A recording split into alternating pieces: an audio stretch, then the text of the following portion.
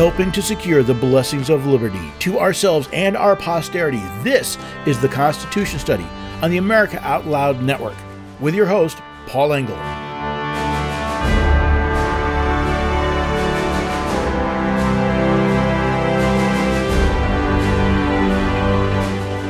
F.D.R. famously said, "The only thing we have to fear is fear itself." In America today, it seems we are so afraid of fear that we'll throw our rights right out the window. First, it was the climate hoax.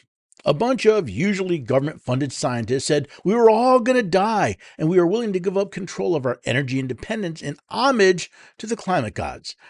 Next, we knelt to the group of children scolding us for not destroying our lives fast enough. And no matter how much scientific data shows the climate is not changing as fast or as badly as we've been led to believe, it seems the American people are afraid to stand up against the tyranny. Then look at what happened when COVID-19 hit. All it took were some government bureaucrats to say so, and we locked down, masked up, and took a bunch of shots. Those who did not bend the knee to those who thought they were our government overlords, well, they were punished. It seems we are more afraid of fear than of losing our rights. Well, hello there, everyday Americans. Paul Engel here with the Constitution Study, where we read, instead of the Constitution we teach, the rising generation be free. I'm glad you're here as we work to restore the Constitution to its rightful owners, we the people of the United States of America. And I've noticed, I've said it before, there's a book written by Michael Crichton called State of Fear. And I found it interesting for a couple of reasons. One, it's the first time I saw somebody write a fiction that used actual real-world data and had the footnotes to prove it.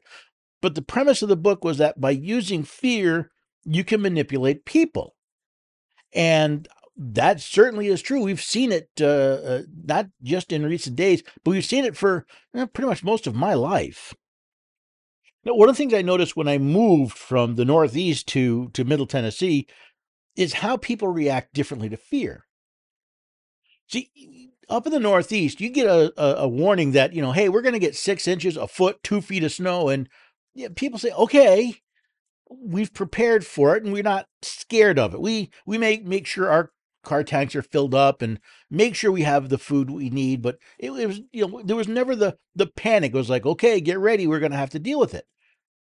Down where I live in Middle Tennessee, they even talk about snow or the possibility of a winter storm, and the bread, milk, and eggs disappear from the grocery stores like a swarm of locusts came through. Driven by their fear, they went after again, eggs, bread, milk. And then, of course, speaking of grocery stores, everybody remember what happened when COVID first started? Anyone remember the grocery stores that were emptied of paper towels and toilet paper? Yet not of food, paper products, which tells you a lot about the American mind. What we value the most maybe is not so much the food on our table, but the ability to clean ourselves after the natural process continues. And again, these are just examples. There are more. I read an interesting article by Dennis Prager. I've listened to a lot of Dennis Prager stuff. I love his little, short videos, PragerU videos. But he was writing it, and let me quote this a little bit for you. He says, "I'm writing this column on a beautiful sunny day in Southern California. It is a Monday in mid-August, so it's not a national holiday. Yet in Los Angeles County, where I live, all schools and all government offices are closed. Why? Because for the last week, the National Weather Service, state and local authorities, and national and local media have been ceaselessly warning that a tropical storm would hit Southern California on Sunday night and Monday with a life-threatening intensity not seen since the last tropical storm hit California in 1939, almost 84 years ago." And I read that and I'm like, boy, that does sound familiar. I mean, we come up with names like Stormageddon and the polar vortex, and come up with names for weather. And often it drives us to do frequently irrational things. But it got me thinking, how many examples of weather that have been hyped. I mean, I remember being back when I lived up in the Northeast, right? We'd get warnings of severe storms. The storms are coming. And most of us ignored it because we knew it was mostly a hype. When the weather people said there was a severe storm, you looked out the window. Yeah, no, not so much. And again, we've seen it in California. I saw it in the Northeast. I've seen it here in Tennessee. I've seen it pretty much everywhere. And that's when the F.D.R. line came to me. If the only thing we have to fear is fear itself, it seems we're awful afraid of fear, and it's driving our lives today. And it seems, what's the old saying? No matter how idiot-proof you make it, they'll always make a better idiot. It seems like no matter how far we go, there's always more. There's always more that people will be scared into doing. Take a Montana District Court judge. She found in favor of 16 young plaintiffs in a lawsuit they filed against the state of Montana. What was the basis of their suit? Well, they claim that the state of Montana was violating their rights to a clean environment. Yeah, that's I'm not joking. This is not The Onion. This is not the Babylon Bee. These 16 young adults, I guess you call them young adults. I guess there were people between, I think, like 11 and 18 or 20. Sorry, 5 to 22. Sorry, find the right link. They sued the state of Montana because under the Montana Constitution, they have a right to a clean and healthy environment. Now, first of all, let's understand the irrationality of the right to a clean and healthy environment.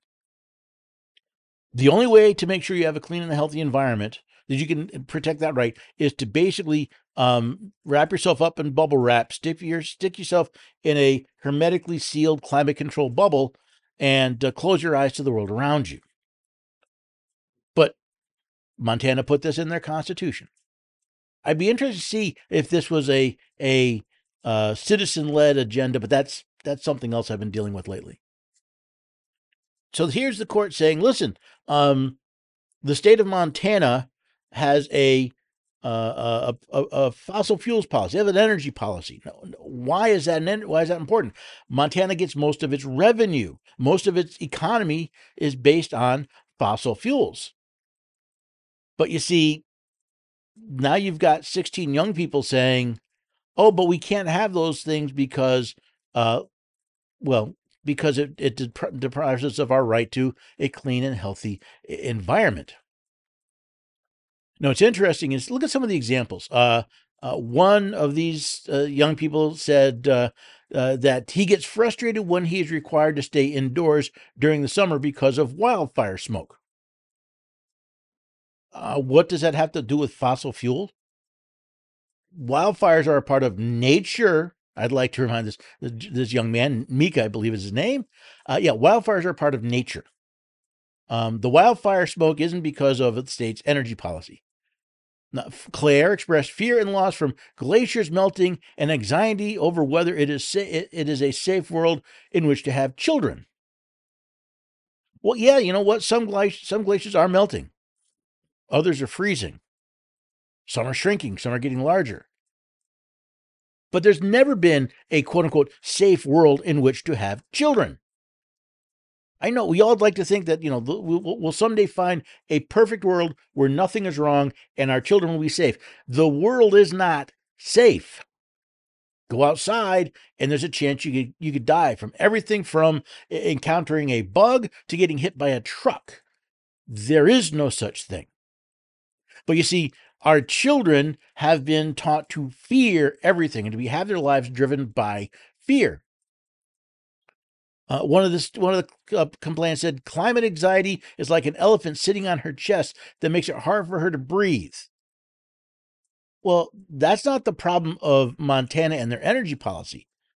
That's the problem of the adults around you placing on you an irrational fear of a danger that, if it exists, is well into our future. I think since the 1950s or 30s, the global temperature has gone up 1, maybe 2 degrees centigrade. You're talking 1.6 to 3.2 degrees over decades. Yet this young lady has been, or this person, I'm sorry, didn't has been scared witless over the possibility that climate is going to destroy her. I want to let her know, you know what? I've been told that we were all going to die from climate change since the 1970s. They said 1980, 1990, 2000, 2010, 2020. We haven't died yet. But you see, our fear of fear is driving us to this insanity. And now we have courts saying, you know what? Because because you're afraid, you have an irrational fear of the state of the climate. Well, we're gonna find in your favor in this case. Yeah, that's gone from fear to, that's gone from an irrational fear to an idiotic fear. Why? Well, because we have all these scientists. First, we have a consensus of scientists. Consensus of scientists doesn't mean squat. Consensuses are frequently wrong. There was a consensus of scientists that said the sun revolved around the earth. There was a consensus of scientists that said the earth was flat. There was a consensus of scientists that said man could not travel faster than the speed of sound. Consensus means nothing. It's interesting. I was reading an article. Gentleman's name is Vic Hughes. Apparently, he did some models in grad school looking at trying to predict long-term temperatures. And he said, you know what? You can't.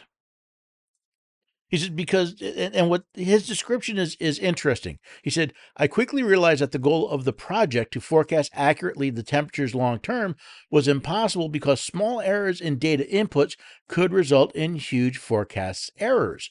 Equally important was the errors compound so quickly that it caused the error ranges to explode. The results were junk. Now, what is he talking about?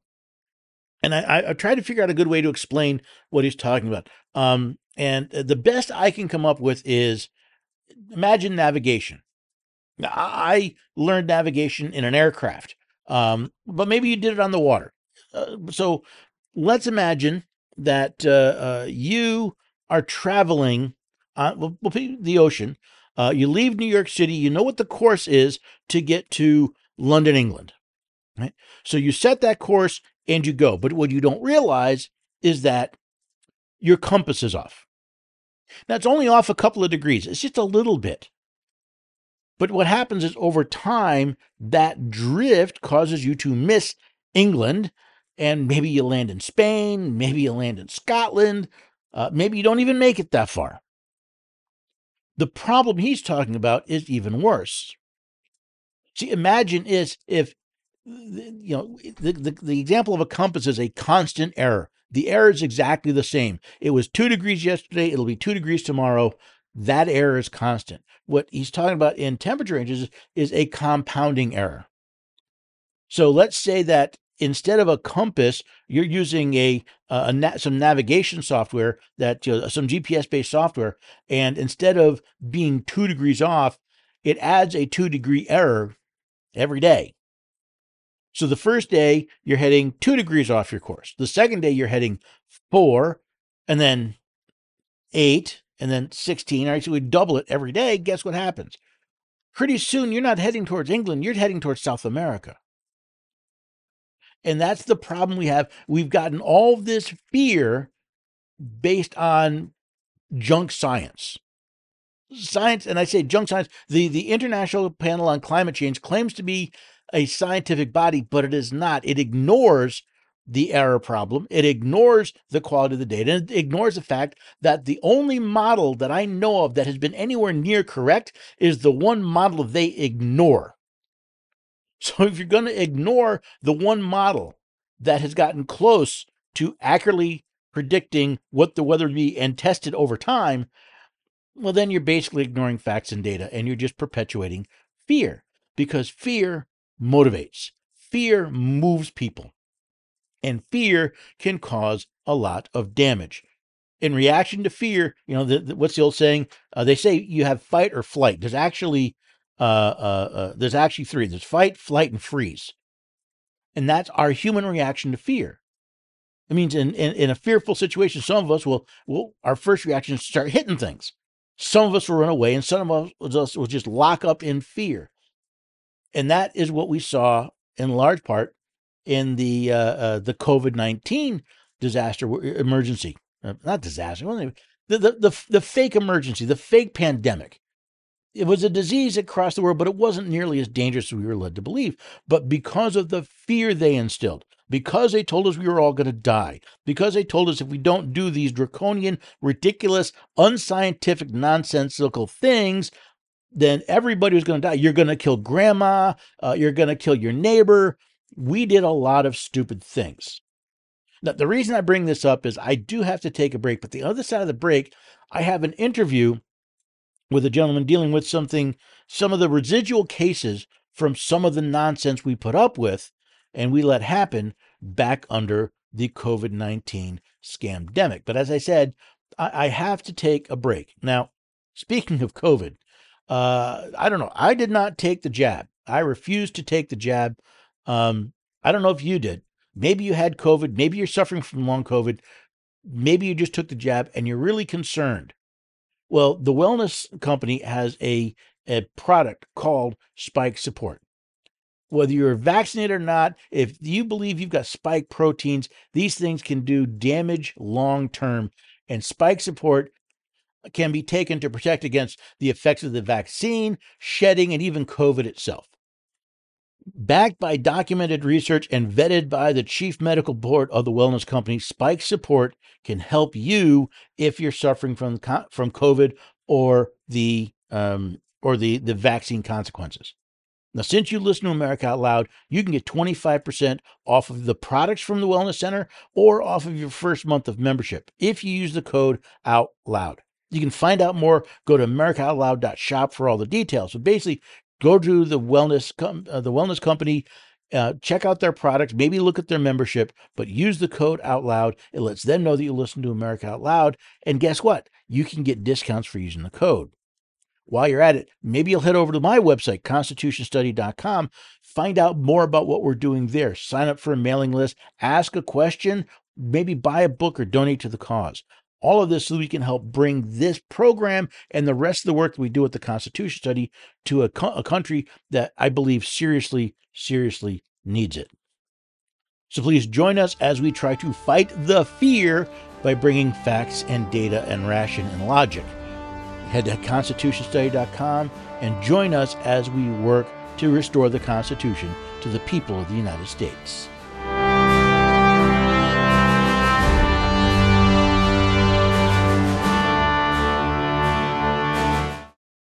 This is Jody O'Malley with Nurses Out Loud. Did you know our body is made up of trillions of cells, and inside each cell, redox signaling molecules are produced? These molecules hold a sacred place in chemistry because as we age, the vital communication of our immune system to keep our bodies free from harmful bacteria, viruses, and toxins become less efficient. For the first time ever, ASEA brings you the power of these molecules in a convenient and potent form to provide your body with the essential support it needs to thrive. Ever since I toured their facility, I take 2 ounces in the morning and evening, and my vitality and energy has been restored at a time I needed it the most. Go to americaoutloud.shop and get your exclusive 15% discount by using the code OUTLOUD.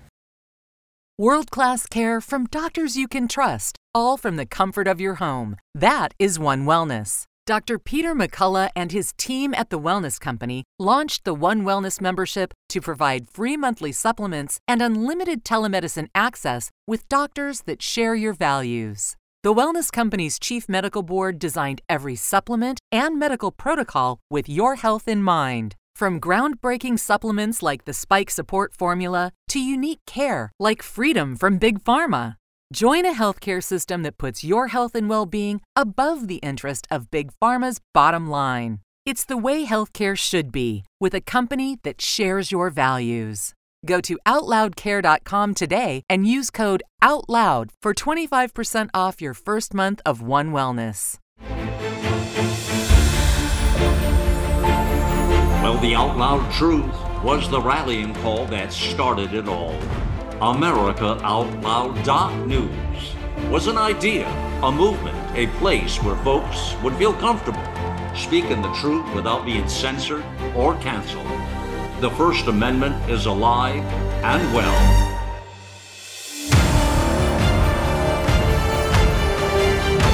America Out Loud Talk Radio. It's a fight for the soul of humanity.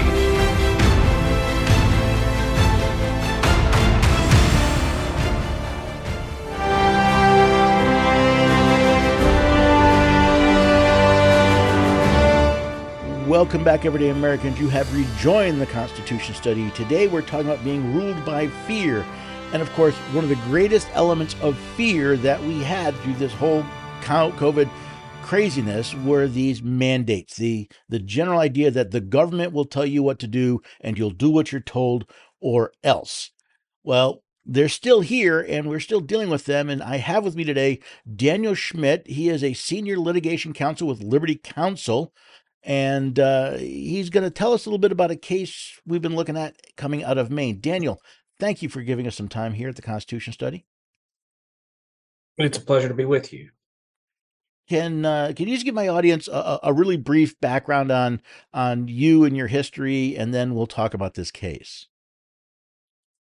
Sure. I've been with Liberty Counsel for 13 years now, focusing primarily on First Amendment, religious liberties, free speech, as well as some 14th Amendment stuff and other federal laws. But we're primarily concerned with religious liberties, the right to free speech, the family, and of course, a pro-life standpoint. I've been doing that for 13 years now. And then for the last 3 years, as you mentioned, in the period of fear or COVID craziness, if you will, we've dealt a lot with government tyrannical orders and government tyranny in general, forcing people to do things against their religious beliefs. And as you mentioned on the theme of your program, forcing people to live their lives in fear. The Bible says we live not with a spirit of fear. So I think it's time to turn that ship around, well past time, if you will. Well, I'd agree with you with that. So you particularly came to my attention with the Maine's, vaccine mandates are still around in Maine. Tell us a little bit about this case and the background of what you're working on here. Sure. In 2021, during the height of COVID, if you will, the governor of Maine imposed a vaccine mandate for healthcare workers, stating that as a precondition for continued employment in the healthcare industry, you had to accept or receive a COVID vaccine. We represented 7 healthcare workers who had sincere religious objections to the vaccines, refused to bow to the mandate, and they were all fired. They submitted requests for accommodation to their employers. Their employers all denied them because of the governor's mandate. And we brought suit in a federal court in the District of Maine. It has bounced around. It's been to the First Circuit Court of Appeals 3 times, the Supreme Court 3 times, and now we are back at the Supreme Court on the Title VII issue, which is that employers, as a matter of federal law, are required to provide reasonable accommodations for their employers' religious beliefs.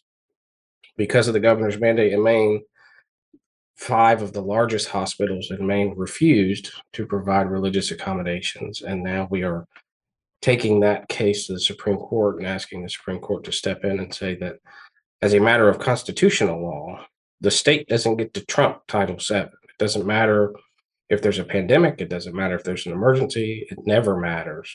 The state doesn't get to trump federal law, and Title VII requires an accommodation. They refuse to provide it. They have therefore violated federal law. Now, you mentioned 3 other times you've been to the Supreme Court. Were they similar topics, or were they different aspects of the law that were brought before the court before? It was the same case, and what we had saw in the early stages was a preliminary injunction, which is to prevent the hospitals from firing the employees. We brought that based on First Amendment grounds and also the Title VII grounds. We went there to try to prevent them from being fired. That the Supreme Court did not grant the emergency relief, neither did the First Circuit. and brought a cert petition subsequently on the First Amendment claim, asking the Supreme Court to step in again. They did not. And so, because we didn't receive the emergency relief in those cases, we went back to the district court to litigate it. The case had been dismissed. It went back to the First Circuit, and the case kind of split into two prongs. There's the constitutional claims against the state, and then the Title VII claims against the employers. And the constitutional claims are now back in the district court. The Title VII claims are at the Supreme Court, where we're asking them to step in and say, no matter what the situation, Title VII requires an accommodation of religious beliefs. The employers refuse to provide it on the basis of state law. And that's not how the Constitution works. It works the other way around. If there's a contrary state law, it has to succumb to federal law, in this instance, Title VII.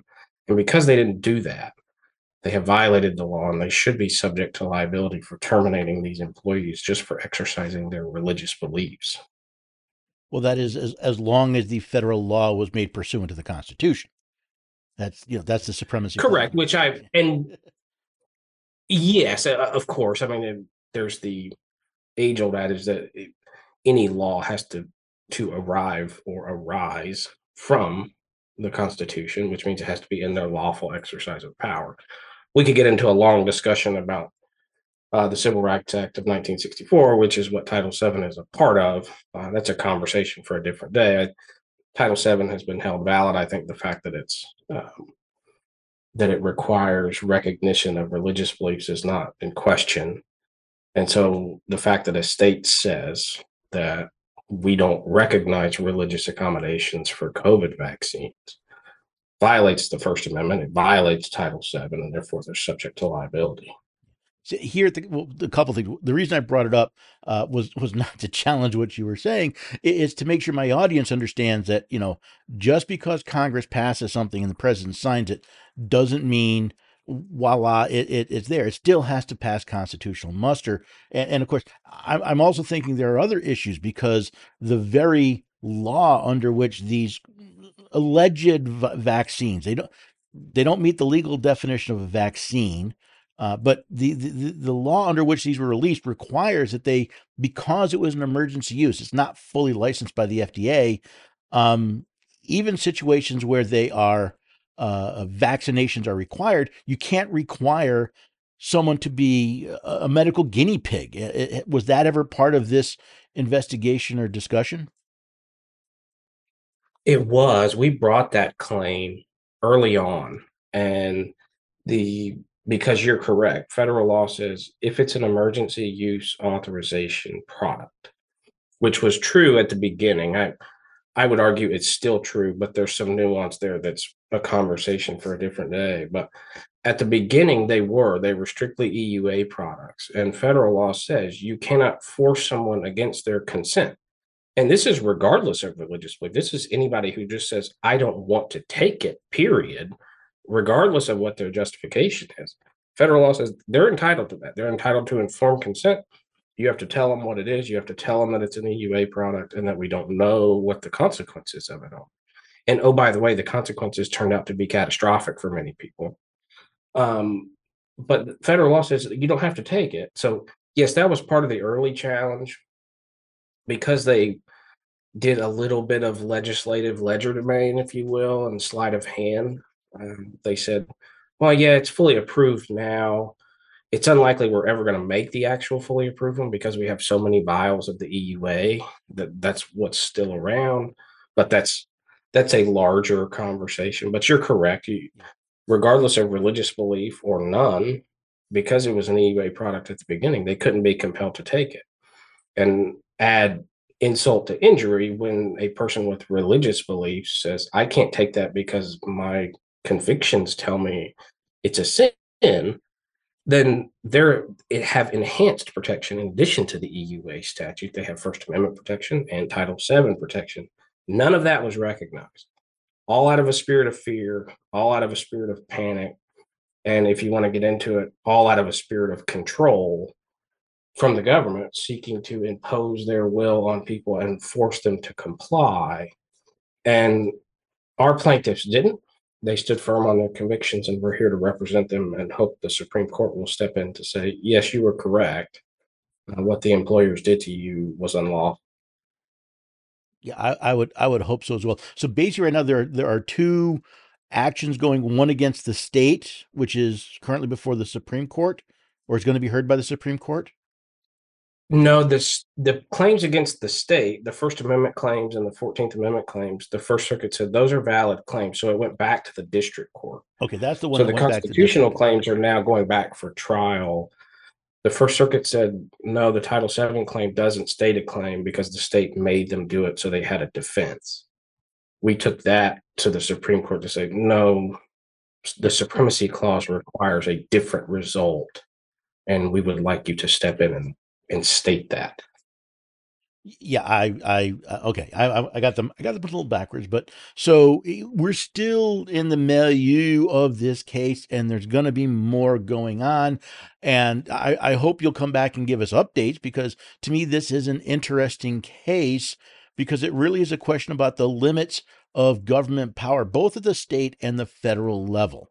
If a state can simply say, you must, as a matter of course, you must do this, then we're not a republic anymore. We are a fiefdom of dictatorships, and that's exactly the opposite of what we want.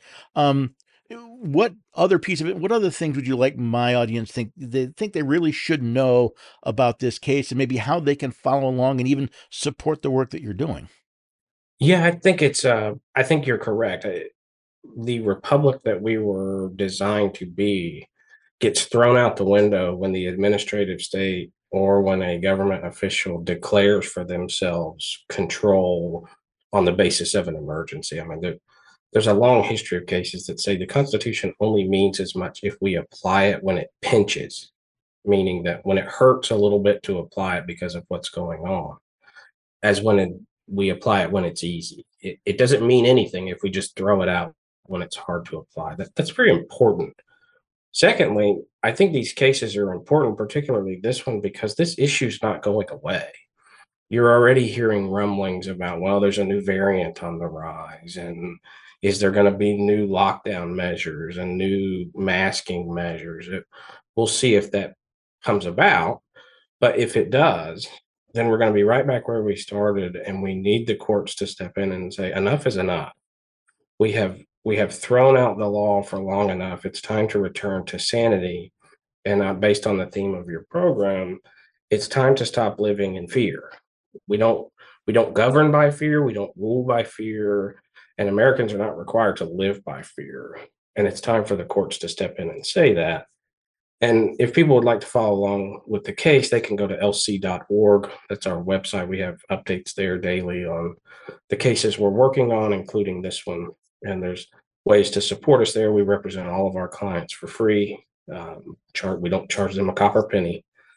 We stand in the gap for them because they're standing up for their convictions, and we believe that they ought to have the backing of law behind that. So if you'd like to follow along, lc.org. Yeah, and I think it's really important, because the end of our national anthem asks if the flag still waves over the land of the free and the home of the brave.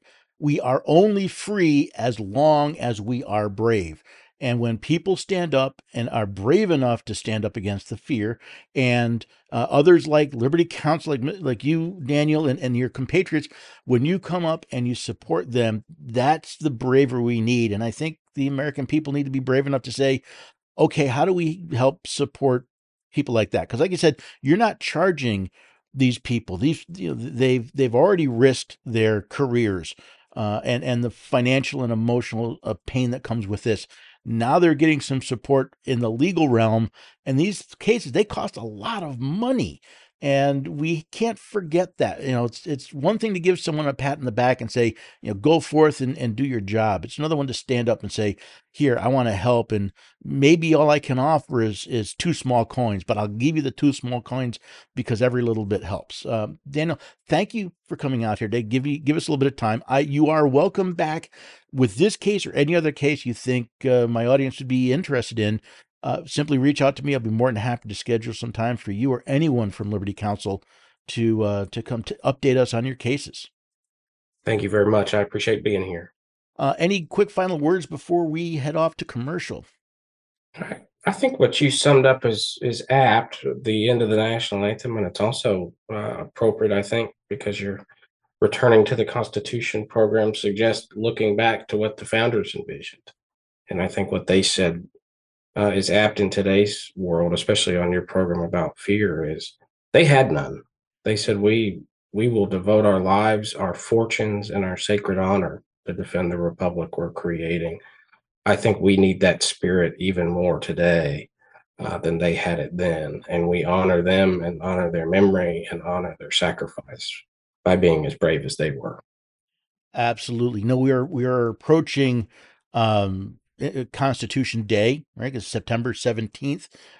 So, maybe as we look to that day and maybe try to remember the men and women who stood up to garner our independence, to fight for our independence, that wrote this document that is designed to protect our rights and independence. Maybe it's time for us to put on our own little bravery and pledge our own sacred honor to support these. Daniel, thank you so much for your time. I wish you all the blessings in this case, and I look forward to hearing updates from you as soon as you have them. Thank you, and thank you for having me. So I hope you enjoyed that. Please head to lc.org. You can follow this case. You can support Liberty Counsel. You can just keep an eye on what's going on. These are the type of cases that we need to be concerned about. And again, Liberty Counsel, they don't charge their clients, so they're dependent on people like us to keep them afloat. And of course, if you can get the whatever updates you get so you can hear about what's actually going on in the world. Remember, getting different points of view, the ability to find out what's going on is extremely important to living free, which is one of the reasons why I go to AmericaOutloud.news every day. You can do the same thing. Go there you can get news and information. You can get stories and articles and podcasts and videos and all sorts of information that you can find useful and you can find interesting. But as always, please share that information. We share I'm sharing with you what's going on in Maine. You can help by sharing these stories with your friends, with your family, and on social media. See, it's by sharing information, by exposing people to ideas they haven't heard or to thoughts they aren't news are unaware of, is how we all go about securing the blessings of liberty. Trouble concentrating or recalling information is frustrating, embarrassing, and kills productivity. Nutrition company Healthy Cell created Focus and Recall to boost your brain power. And unlike other supplements that don't work, Focus and Recall is not a pill. It's a gel you swallow with ultra absorption of science-backed ingredients to help you immediately sharpen focus and strengthen recall. Go to healthycell.com and use limited time code OUTLOUD for 25% off your first order. Risk-free. Love it or your money back. Guaranteed. Healthycell.com. Code OUTLOUD. How can you improve your odds of staying healthy? The answer is stay healthy with Cofix RX. Who's got time for a cold, strep, a flu, HRV, RSV, or COVID anyhow? Cofix has some great news. Besides being featured as a top 5 product in the drugstore news, we completed the protocol that you've heard Dr. McCullough talk about. Cofix RX is already famous for a powerful virus-hostile nasal solution, and now we have a throat spray too. Crush those nasty germs before they become a problem. With known antiviral support ingredients like povidone iodine, xylitol, and vitamin D3, you can feel a little safer. For a limited time, when you add the new Cofix RX throat spray to your order, you'll receive 25% off the entire purchase. Just click the Cofix RX banner on the America Out Loud website or store. Be sure to use promo code OUTLOUD25 at checkout. Don't forget OUTLOUD25 at checkout.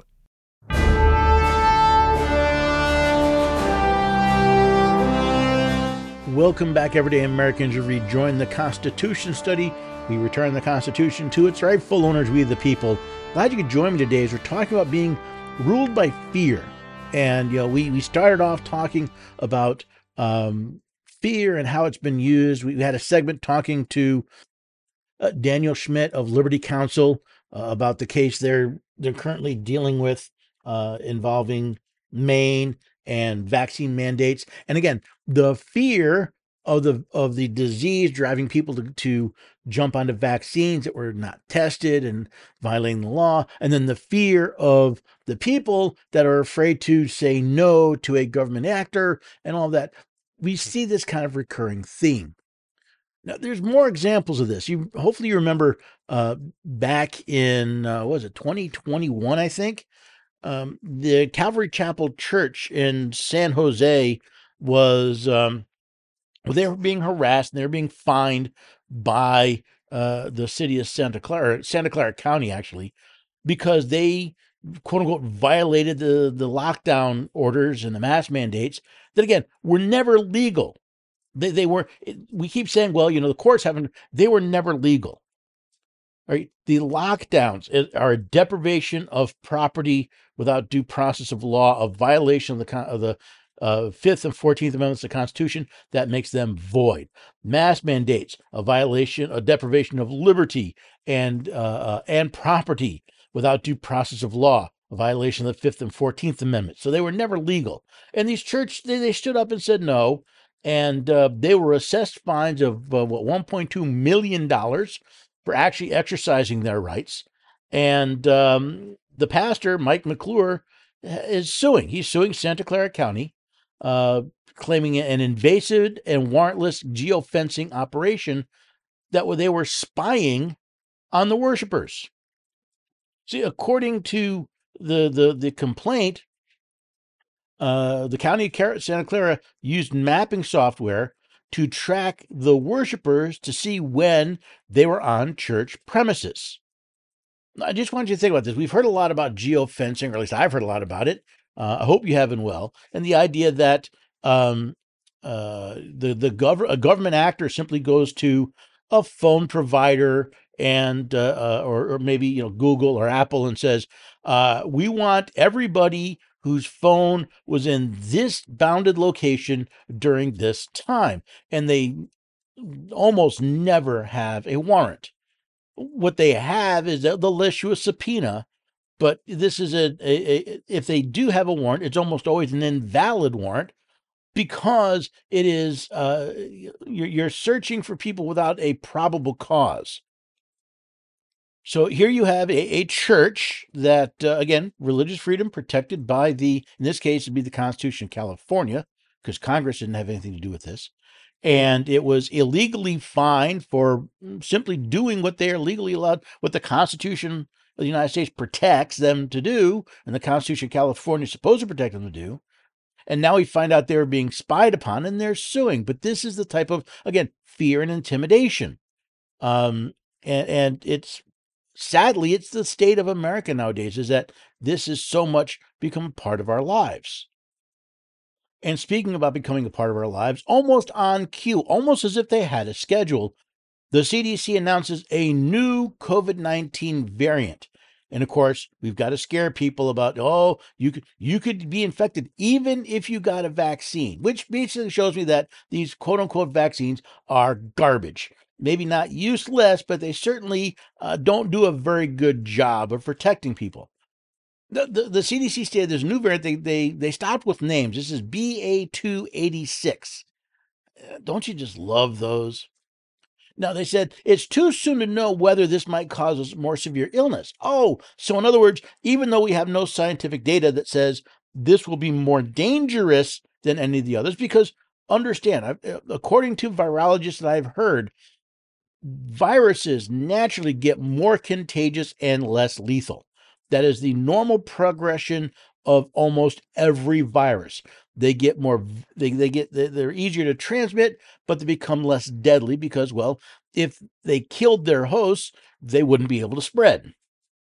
So again, they don't know if this is a more severe illness or if it's basically an overgrown cold, but we've got to get people scared, right? Because they said, due to the high number of mutations detected in this lineage, there are concerns about the impact on immunity from vaccines and previous infections.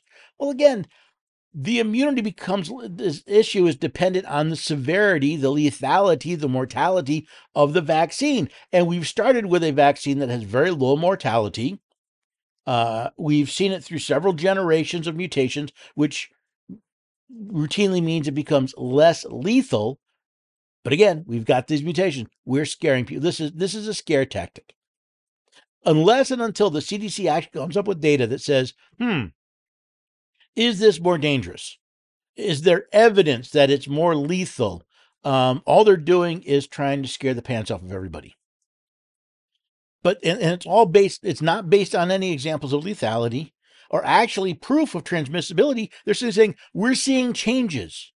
It's mutating, and those mutations seem to have there's a lot of impact. There's a lot of stuff changing. Is that for the good or for ill?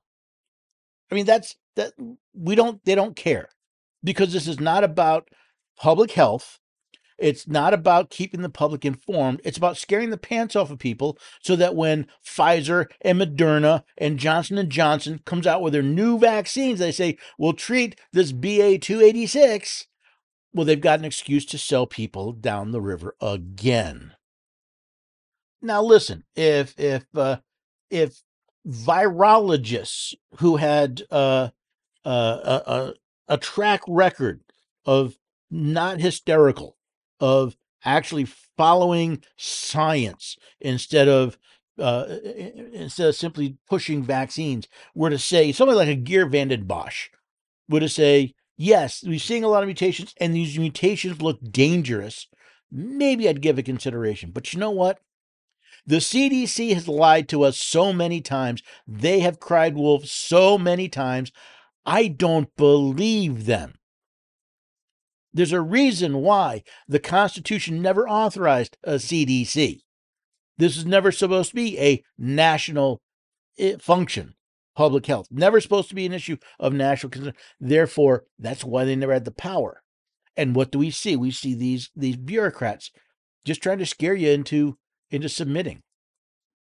Now, I have a couple other things I want to bring out, because they're not so much about the rule by fear, but the fact that when you don't know, when you don't understand, you can be fooled into believing things.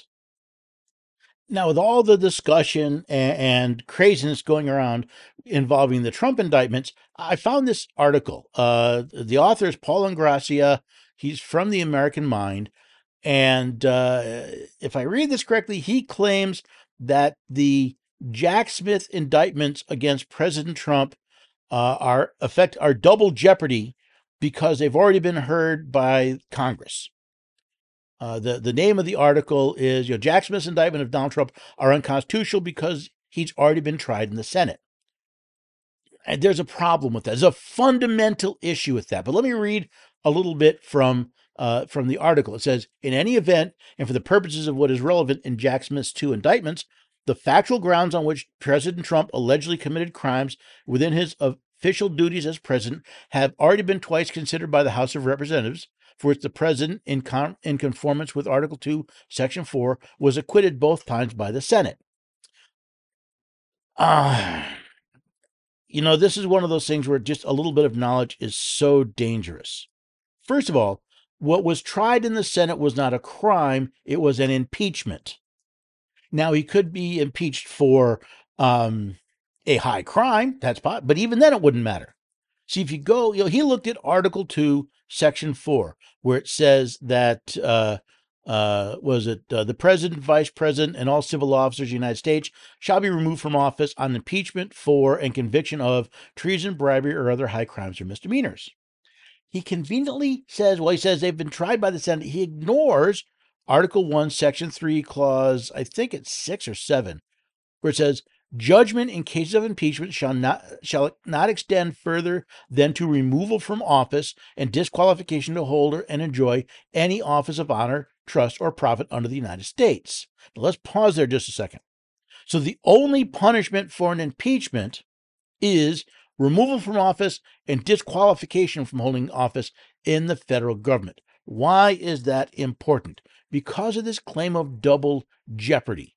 To not be tried twice from the Fifth Amendment, a person nor shall any person be subject for the same offense to be twice be put in jeopardy of life or limb. Okay, losing your job is not being put in jeopardy of life or limb.